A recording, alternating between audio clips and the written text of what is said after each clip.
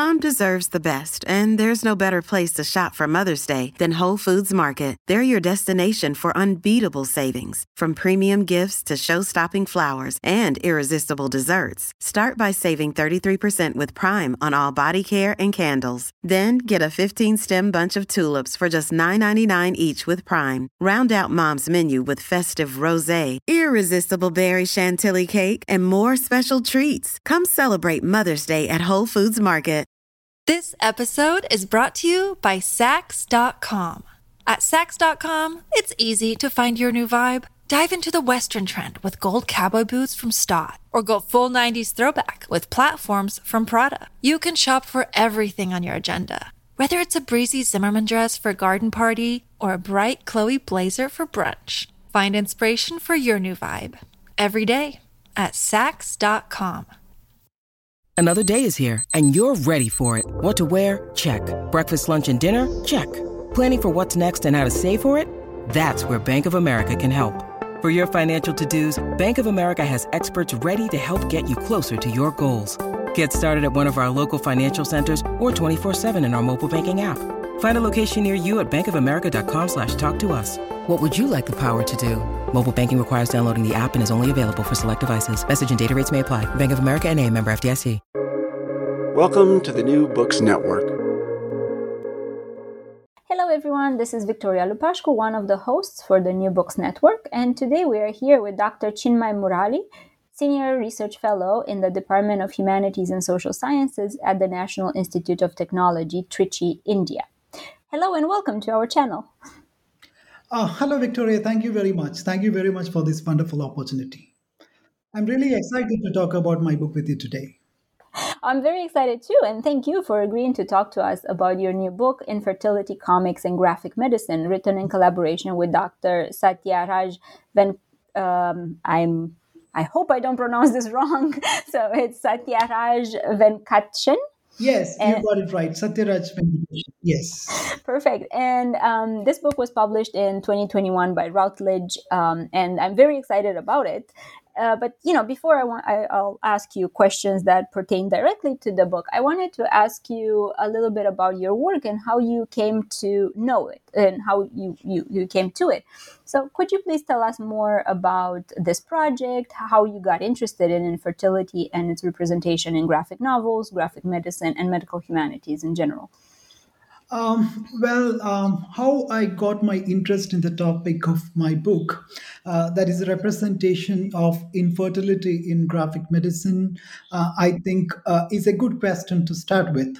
As a student of English literature, I have always been fascinated by literary narratives on illness, such as Leo Tolstoy's The Death of Ivan Ilyich and Albert Camus' The Plague. So, as an undergraduate student, I also happen to enjoy reading theoretical ruminations on illness, such as Susan Sontag's seminal text on cancer representations, Illness as Metaphor. So, right from my English bachelor's time, I have been curious about the intersections of illness, medicine, and literary studies in some sense. So I just want to tell you that the interest has always been there. And much later, when I joined the National Institute of Technology, Trichy, for my doctoral research, I was lucky enough to be mentored by Dr. Satyaraj Venkateshan. Dr. Venkateshan had a lot of interest in medical humanities, and it was he who introduced me to the exciting field of graphic medicine. In simple terms, graphic medicine is an emerging interdisciplinary field where the medium of comics intersects with the discourse of health and illness. Although initially I had very limited knowledge in comic studies, graphic medicine really piqued my interest, and I started reading autobiographical comics on illness, which are also called graphic pathographies. So, alongside these narratives, I had also gone through the Graphic Medicine Manifesto which in a sense inaugurated this field, and other key texts and articles on graphic medicine, narrative medicine, and health humanities. Uh, in fact, this practice allowed me to build a broader theoretical perspective on the visual representations of various illness experiences. Among various graphic medicine narratives I examined as part of my research, I was particularly moved by women's graphic memoirs on infertility. And one of the reasons why I was specifically drawn to these narratives was the cultural silence surrounding women's infertility. As you know, infertility is mostly a taboo topic in mainstream discourses, and secondly, women are often forced to bear the cultural and medical burden of infertility, even though it is a gender neutral health problem. So I was really fascinated by these memos, which I thought essentially foregrounded the gendered and tabooed nature of the author's lived experience of infertility. So I decided to focus my research on women's infertility memoirs, and ended up writing my book based on my findings. That's great, and I have to agree that the graphic medicine manifesto, pathographics, and all the books that came out in the last, let's say, 5 years have contributed to the establishment of the field, and have put our interest, but also curiosity on a different scale. So I'm very happy to hear these titles as well, because I was interested in them, and of course I read them. Great, And great to know that. yeah, and yeah, so I wanted to start with the introduction chapter, right? Because in addition to positioning the book vis-a-vis the larger extant scholarship, you propose the term gynographics to denote a visual narrative that centers on female reproductive quandaries. And I was very, very interested in this term, and I would like to invite you to tell us more about this concept and your perspective on its theoretical work for medical or health humanities, as well as for literary and visual studies. So, how do you define this subfield of graphic medicine? What's your take on it? Well, that's an interesting question. I consider the term gynographics, which we proposed in the book's introduction, as one of the significant and original contributions of my work towards graphic medicine and health humanities scholarship.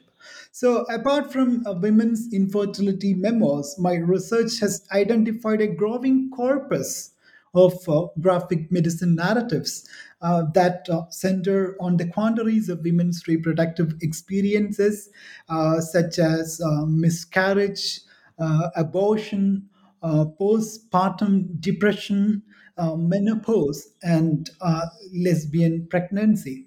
So, among such narratives are Adrienne Shepard's Significant Loss, A.K. Summers' graphic memoir, Pregnant Butch, Lucy Knisley's Kid Gloves, and Therese Wong's Dear Scarlet, with the most recent addition being M.K. Cervik's Eisner Award winning anthology, Menopause, which I think you have already mentioned in your question. So I feel that these narratives are peculiar in that they address nuanced and often silenced issues centered on the complexities of female reproduction from a uniquely subjective and lived perspective.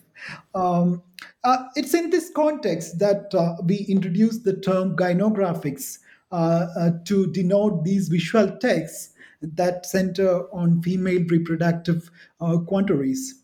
Etymologically, the term evolves from gyno, which means relating to women or female reproduction, and graphics, which connotes images or visual representations. So, the term gynographics may be conceived as an addition to critical vocabulary on female centric literary or theoretical approaches with similar terminologies such as gynocriticism and gynocentrism.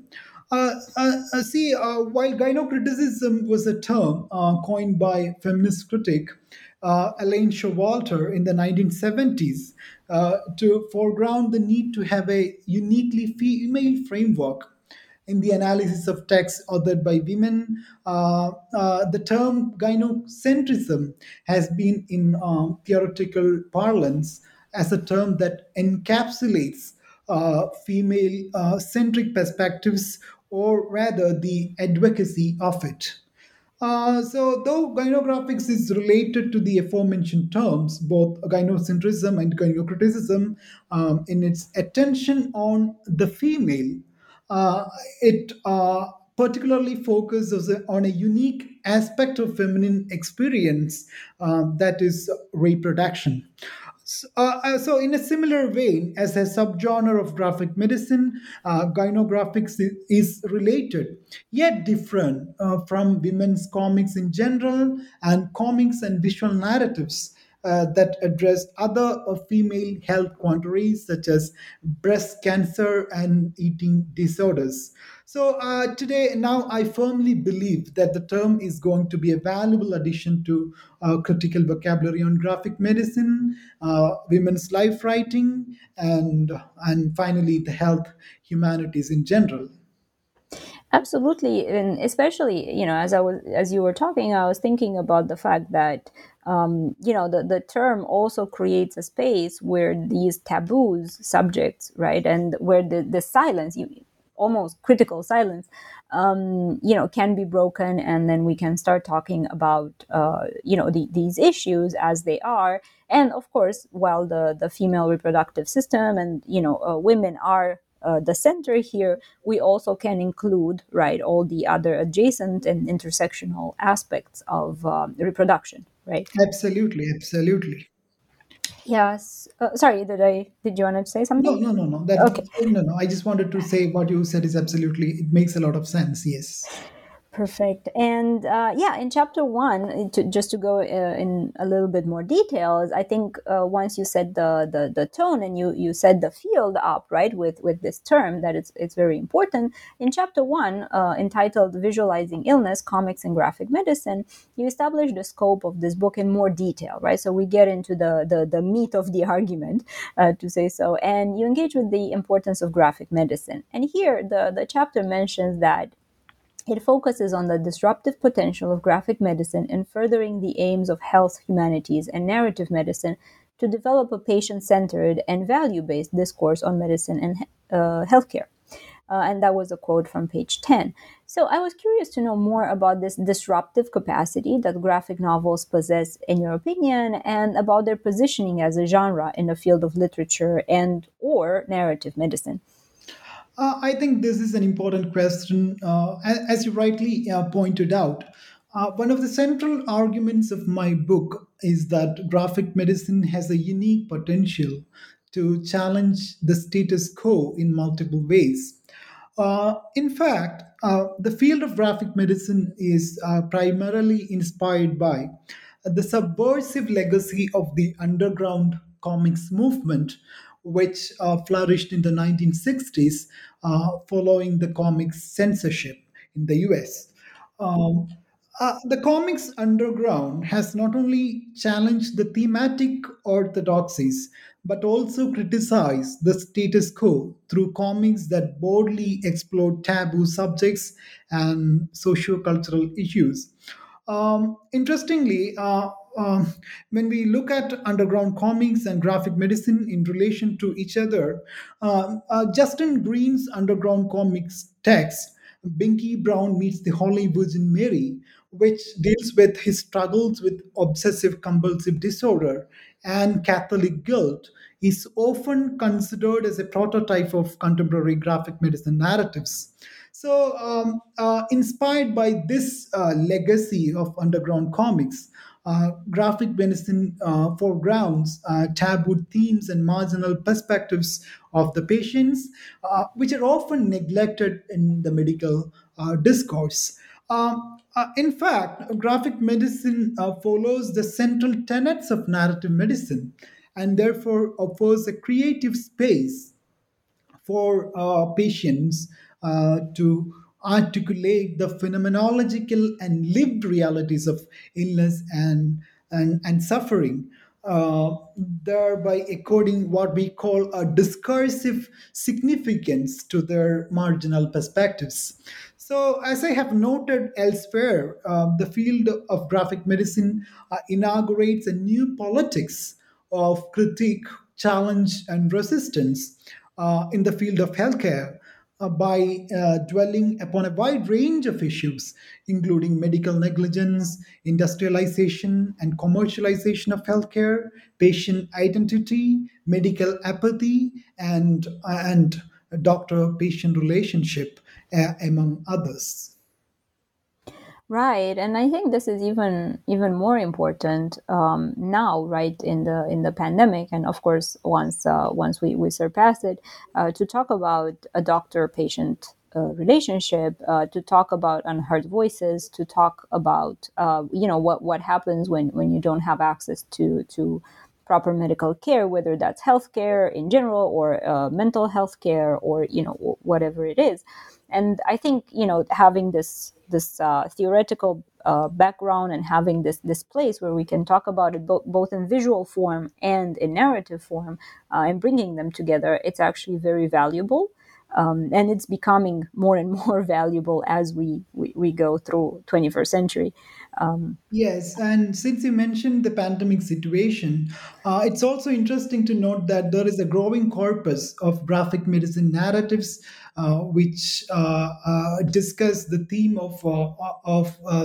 the impact of pandemic and related issues. And recently, an anthology of comics on the pandemic and its various experiences was published, titled COVID Chronicles. And the anthology was published by Penn State University Press. So, graphic medicine, of course, responds to the pandemic in its own way. And so, it's also interesting to look at these narratives and how these narratives, in a sense, encapsulate our predicament, experiencing or making sense of the pandemic, and its varied experiential realities. Yes. Sure. Yeah, absolutely. And, as you mentioned, Conic Chronicles, I just finished a book about women in the pandemic, specifically in Canada. So it's a journalistic type of book that, and, it's the traditional narrative type. So it's not in visual form in any way, but it definitely brings more items to the conversation about women's roles in such a planetary endeavor, and what happens with medical systems and the sort. So I thought I would Of mention course, it. it does, and it's also important to have such conversations going. So, because the marginal communities and women are mostly affected by the pandemic, so that also throws up a wide range of, topics or themes that could be discussed in relation to the experience of pandemic, in relation to your sex, gender, and the communities from where your community. So those are important questions that we need to address. Yes.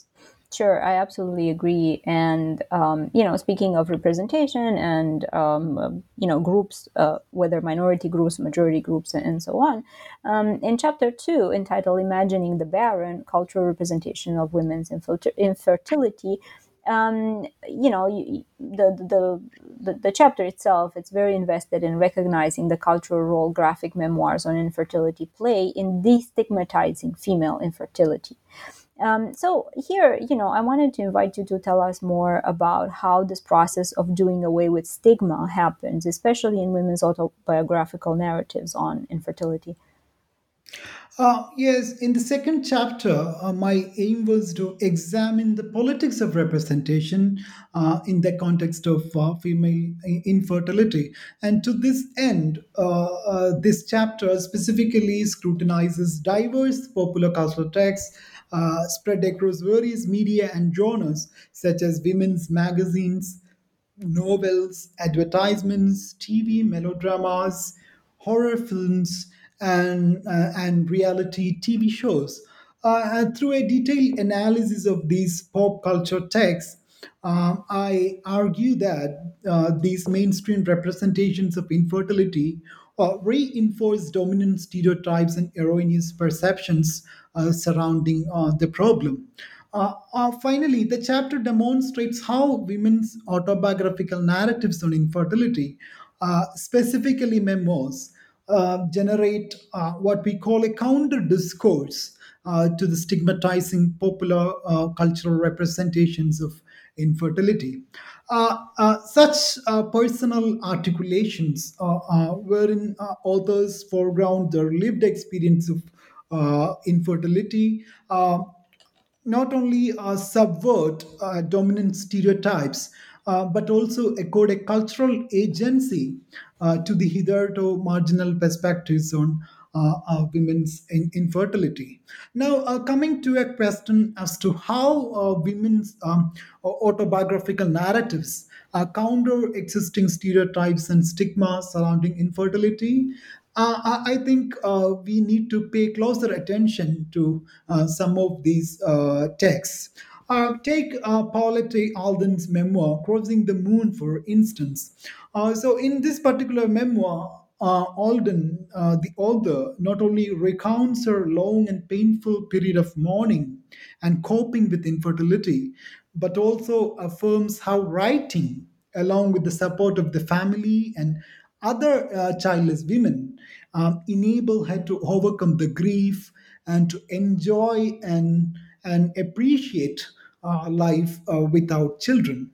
And then Billy Bogg's memoir, The Art of Waiting, on the other hand, uh, offers diverse perspectives on infertility, ranging from tracing the depiction of infertility in literature and film to reporting the experience and reflections of those who navigated the crisis of infertility.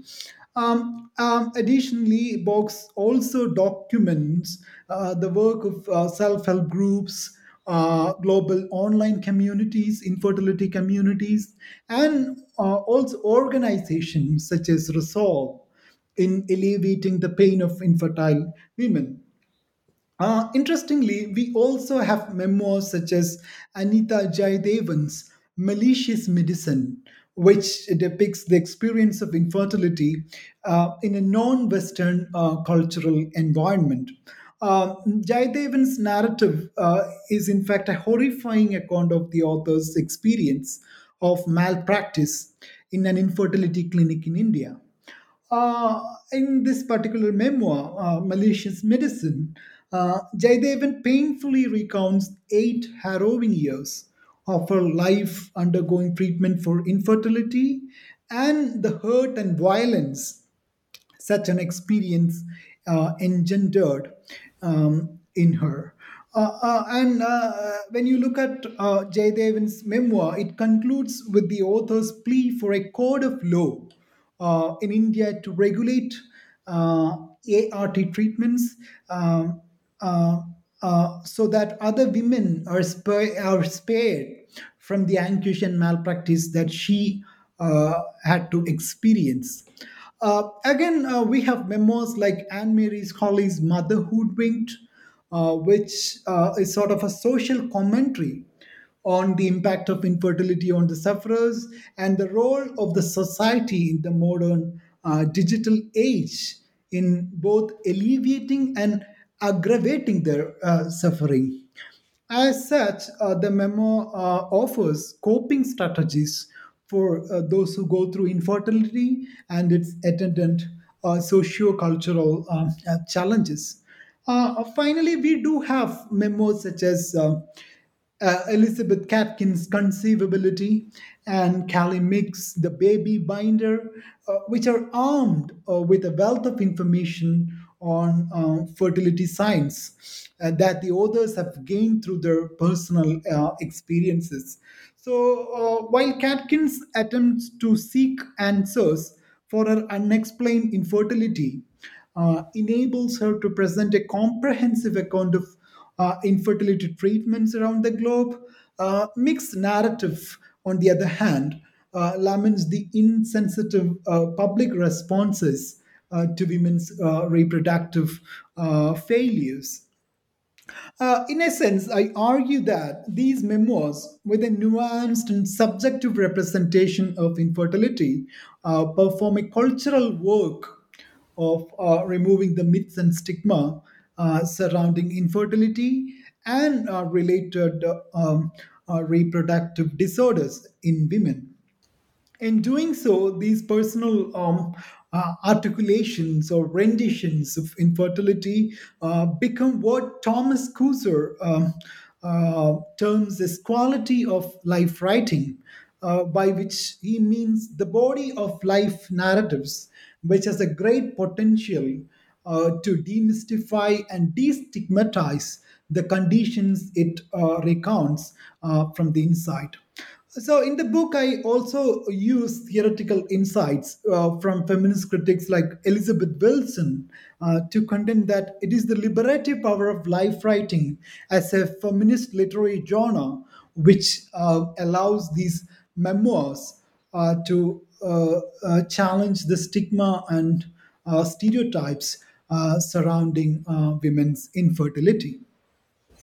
This episode is brought to you by Sax.com. At Sax.com, it's easy to find your new vibe. Dive into the Western trend with gold cowboy boots from Stott, or go full 90s throwback with platforms from Prada. You can shop for everything on your agenda, whether it's a breezy Zimmermann dress for a garden party or a bright Chloe blazer for brunch. Find inspiration for your new vibe every day at Sax.com. Hey, it's Ryan Reynolds, and I'm here with Keith, co-star of my upcoming film, If, only in theaters May 17th. Do you want to tell people the big news?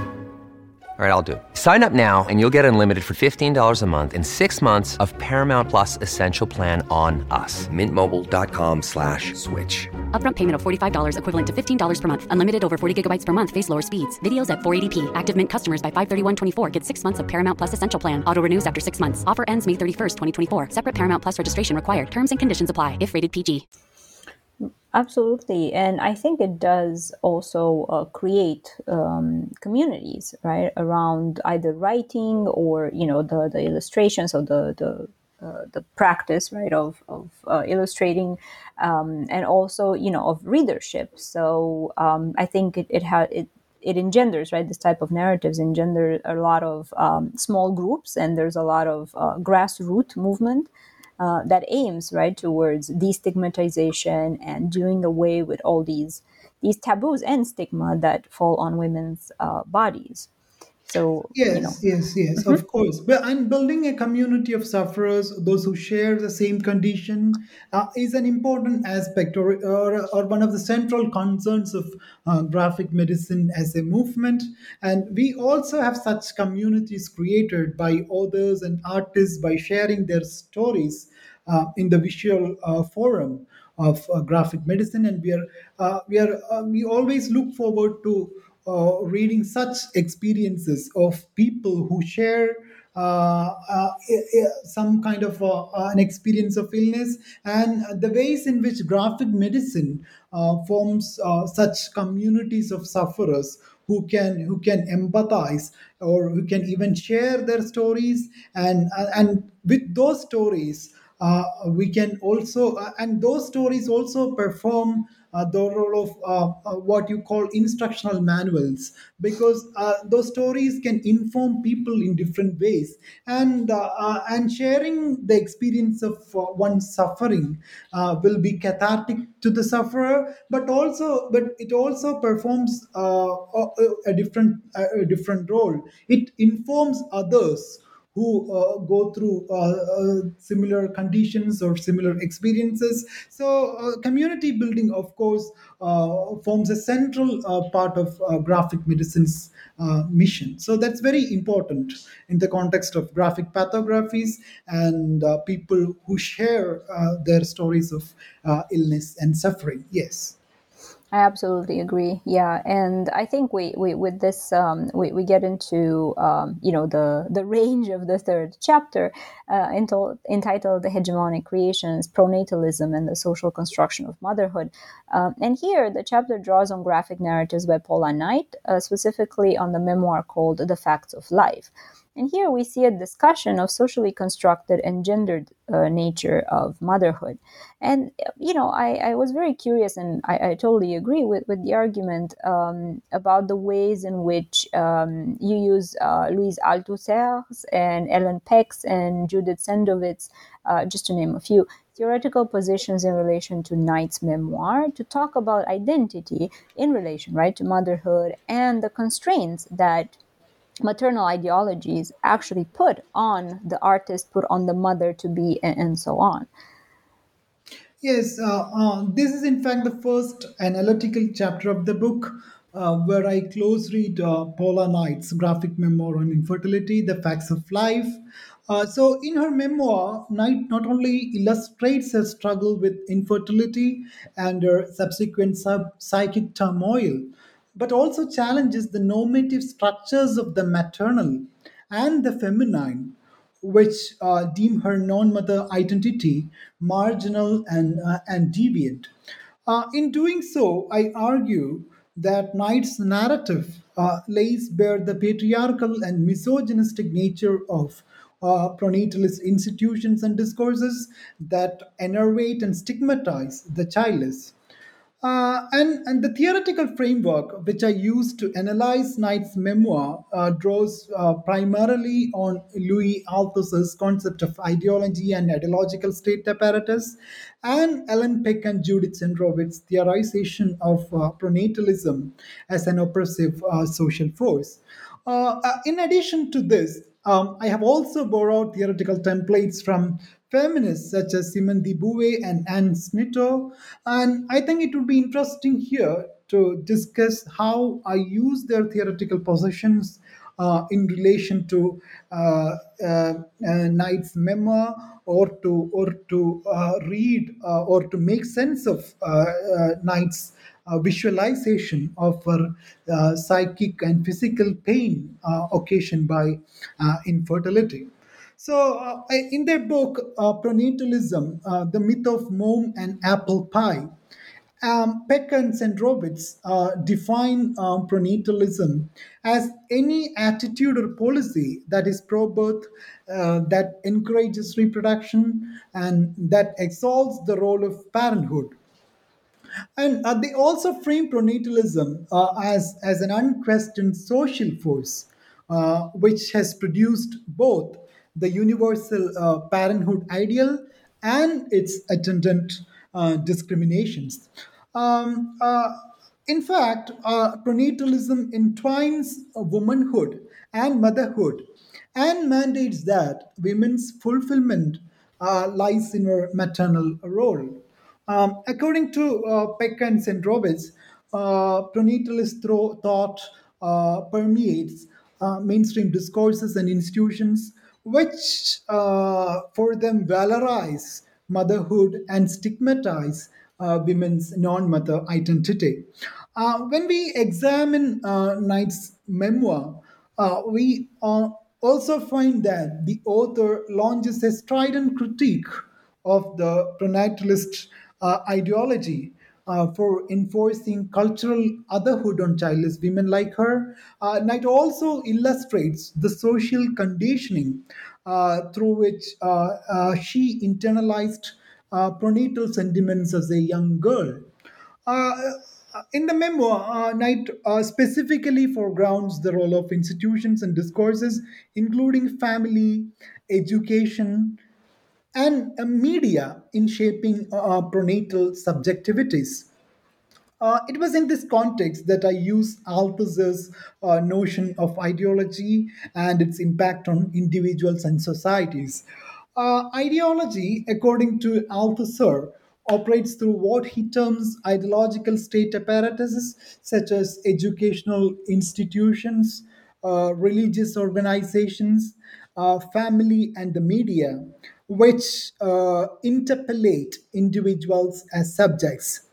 And drawing upon the Althusserian formulation of ideology, Judith Butler affirms that gender identities are constructed within such ostensibly apolitical social formations where the girl child is girled. That is the term she uses, girled, the girling of the girl child. So that happens in the family, that happens in educational institutions, religious organizations, and the media. So it's a complex process of social conditioning, which actually works through ideological apparatuses, including educational institutions and religious organization and so on, where this process of girling the girl child happens. Interestingly, Butler's notion of ideological interpellation in gender theory is partly inspired by Bouvet's formulation that feminine is not a natural condition, but rather a form of becoming through cultural conditioning. To quote the Bouvet, one is not born, but rather becomes a woman. It is the civilization as a whole that produces this creature, which is described as feminine, unquote. So, read through such a theoretical lens, Knight's narrative delineates the ideological interpellations within social formations that manipulate individuals into subjects of prenatalism. As such, I observe that the narrative illustrates the role of ideological apparatuses, including family and education, in a girl child's pronatalist subjectification. Uh, Citing the subjective experience of her upbringing in England, Knight arraigns the socio-cultural instruments of pronatalism that mediate and dominate her mental landscape in myriad ways. So these are some of the ways in which I use theoretical insights of Althusser, Peck, Sandrovitz, and others in my reading of Knight's visual memoir. I think that is very, very important, and it's a still ongoing topic of talking about the girling of the girl child, right, and the ideological interpolation, of course, of the constraints of the maternal ideology and so on in many other societies as well, that emphasize, right, the pronatalist approach. So I found that very, very useful to talk about other societies as well, outside of the UK or outside North America. So I would, take the chapter to even further to analyze other Great, great. instances. Good to know that. Yes. Yeah, oh yeah, I mean, Eastern Europe, specifically Romania, it's pretty similar in that sense. But not to go too far in that argument. But I wanted to move to chapter 4 and to talk about its title, right? The infertile body in the clinic, medicalization and loss of agency. Because specifically agency and medicalization are big topics when we're talking about our bodies. And I think the chapter here brings us into even more examples of graphic memoirs and expands the conversation by talking about the clinical encounter between the female body and the highly sanitized and patriarchically encoded space, specifically the hospital or the fertility clinic. And I was thinking whether you could share with us some of the key moments in this chapter. Of course. In this particular chapter, I have attempted to delineate the perils of medicalization in the context of female infertility. Uh, so, the focus of this particular chapter is on the lack of female agency in the clinical experience of infertility when the sufferer, the infertile woman, is reduced to the status of a docile body under an authoritative and penetrative medical eye. As you said, this chapter examines multiple texts, unlike the previous chapter, which focused more on Paula Knight's narrative, The Facts of Life. This chapter close reads texts such as Phoebe Potts' Good Eggs, Emily Steinberg's Broken Eggs, and it also includes Paula Knight's The Facts of Life in its analysis. And we also have Janelle Johnson's short comic on her infertility experience, titled Present Perfect. So, as such, the chapter examines how these memoirs, using comics, subjectively foreground the hurt and estrangement they experience in a misogynist and technologized system of infertility care. In this context, I also argue that these graphic medicine narratives foreground nuanced issues such as loss of privacy, technological intrusion, and objectification that cause irreparable harm to women and jeopardize their identity as patients. Speaking of the theoretical framework of this chapter, I have extensively used insights from the feminist critique of medicine, specifically reproductive medicine, because the book is basically about infertility and women's reproductive experiences. So, ideas of feminist scholars of medicine, such as Emily Martin, Deborah Steinberg, and Mary Daly, along with medical sociologists, including Michelle Foucault and Deborah Lapton, have informed my readings of these narratives in this particular chapter in diverse ways. Here, when we look at the contemporary feminist critique of reproductive medicine, we find that it is centered primarily on the technological intrusion of women's bodies made possible by ARTs. Um, um, Feminists note that ARTs, which means assisted reproductive technologies, under the guise of according women reproductive choice, make their reproductive lives available for medical manipulation. So, as explained in this chapter, a similar critique of reproductive medicine could be found in infertility memoirs authored by women as well. These narratives, when you look at them carefully, foreground the author's dehumanizing and estranging encounters in the infertility clinic. And so, utilizing comics affordances, these graphic texts accentuate the memory's psychological turmoil of undergoing treatment, uh, that too in a system of care that is unsympathetic and intrusive. While when we look at these particular, I mean these texts, visual memoirs, uh, Steinberg's narrative attempts a forthright critique of infertility care, which treats her like a fertility guinea pig. This is a metaphor which she uses to convey the kind of hurt or the kind of dehumanizing experience she had in the experience in the infertility clinic, and she compares herself to a guinea pig in a lab. So, and we have other narratives like General Johnson's short comic, Present Perfect, which explores the ontology of hurt and estrangement that the treatments engender in the author.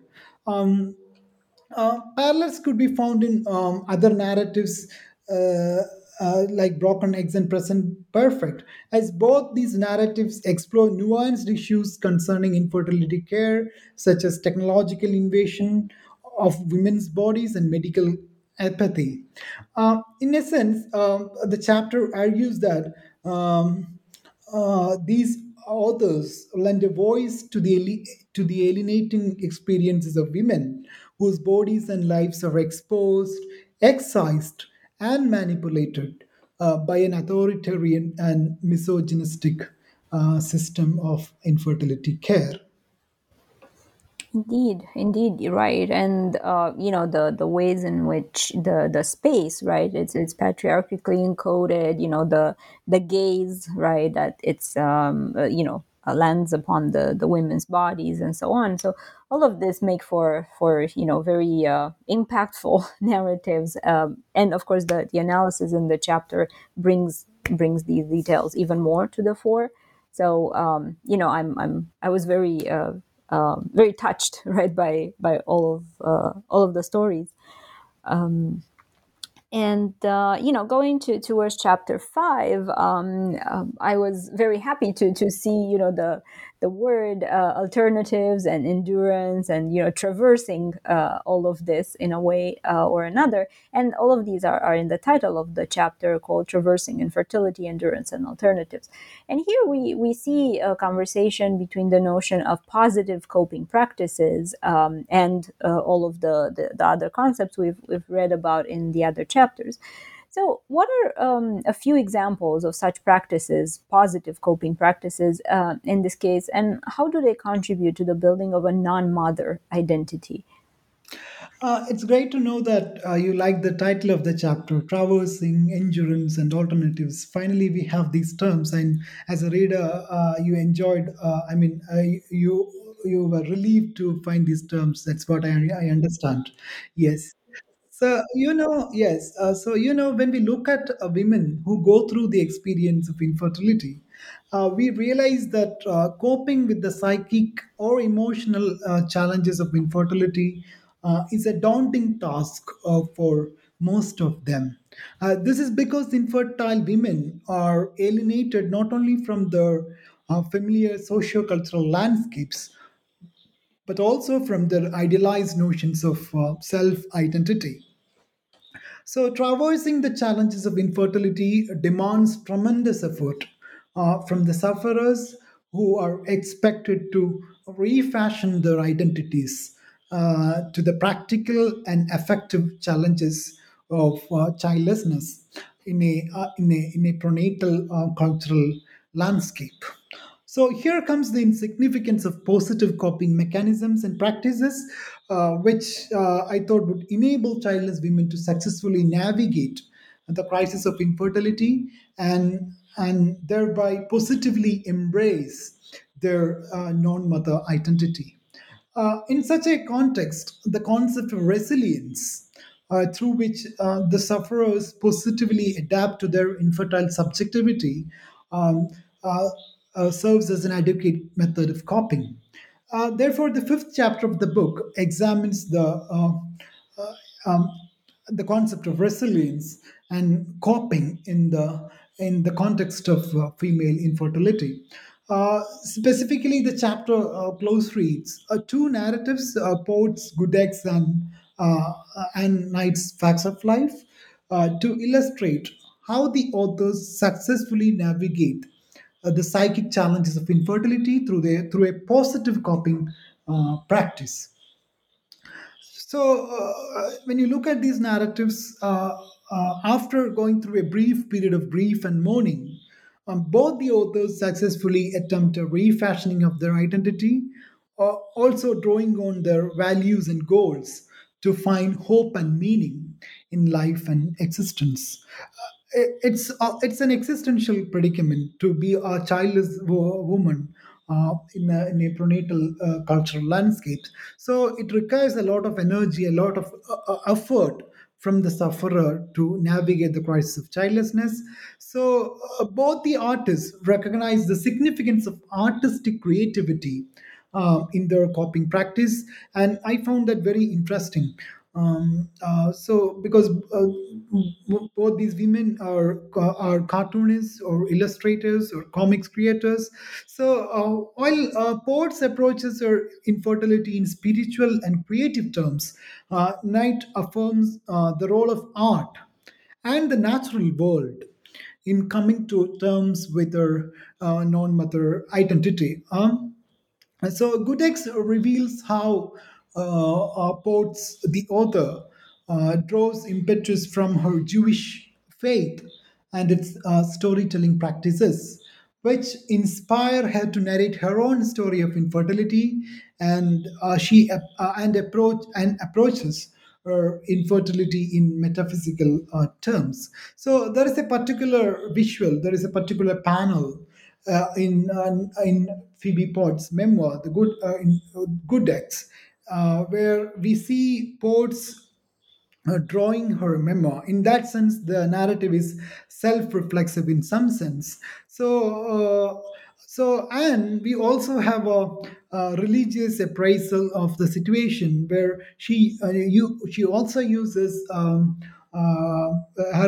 Jewish spirituality and its belief systems to come to terms with her predicament of childlessness. So, with a religious reappraisal of childlessness, Potts perceives her journey of infertility as a source of spiritual growth and transformation. So, that's one interesting aspect of illness narratives, that the experience of illness uh, brings about a radical transformation in the individual. So he will be a changed person. So that is the philosophical role or the philosophical significance or the of illness experiences. It changes you as an individual. So you might look at life, you might look at your own identity in different ways.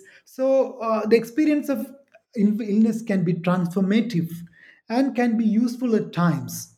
So Knight's narrative, when we look at Knight's narrative, attains special significance as it demonstrates the possibility of self-realization and personal growth in the process of coping with infertility. With an affirmation of her artistic self and a renewed interest in nature and wildlife, not only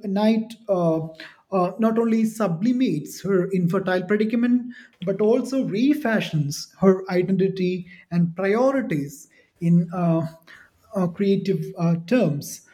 In addition to that, Knight's creative adaptation uh, of her infertile subjectivity through a dedicated pursuit of art and the natural world also signifies the possibilities of alternative mothering practices, which can create transformative changes in the sufferer by channeling her disappointment of childlessness into triumph. So we have two successful coping practices in these two narratives. While Potts uses a religious beliefs, spiritual practices, and artistic creativity as a coping method, Knight dedicates herself to art and ecology, which, in a sense, serves as a successful coping practice. Absolutely. Yeah, and it's I think it brings into conversation the use of right art and the approach toward and reapproachment towards nature, right, as coping mechanisms in many other illness instances, or overcoming illness instances. And I thought it's a good way to get to it in chapter 5, the last chapter of the book. And I have a lot of other questions, but I wanted to ask you if there's anything else that you would like to add here that we have not covered so far. No, nothing in particular. I think we have been able to discuss at length almost all the central concerns of the book. Yes. Perfect. And, I'm very curious. So I just wanted to ask you, what are your projects right now? What are your current projects that you're dedicating yourself to right now? Speaking of my current projects, of course, I'm continuing my research on graphic medicine, now with a special focus on women's autobiographical comics. Right now, I'm working on a research article which examines gynographics as a unique mode of women's life writing. And I also have two forthcoming book chapters co-authored with Dr. Venkateshan. Uh, the first one, which examines the representation of queer motherhood in graphic medicine, will appear in University Press of Mississippi's LGBTQ Comic Studies reader. And my second forthcoming publication is a chapter on graphic medicine and ecological consciousness, which will be a part of the Bloomsbury Handbook of Medical Environmental Humanity. So these are my current projects and my forthcoming publications. Amazing, and I look forward to reading them, and I'll keep an eye out for the publications as they come out. Thank you very much for talking to us today, and I'll be tuned to more hearing more from you and from your collaborators, and hopefully to invite you back to a New Books Network interview.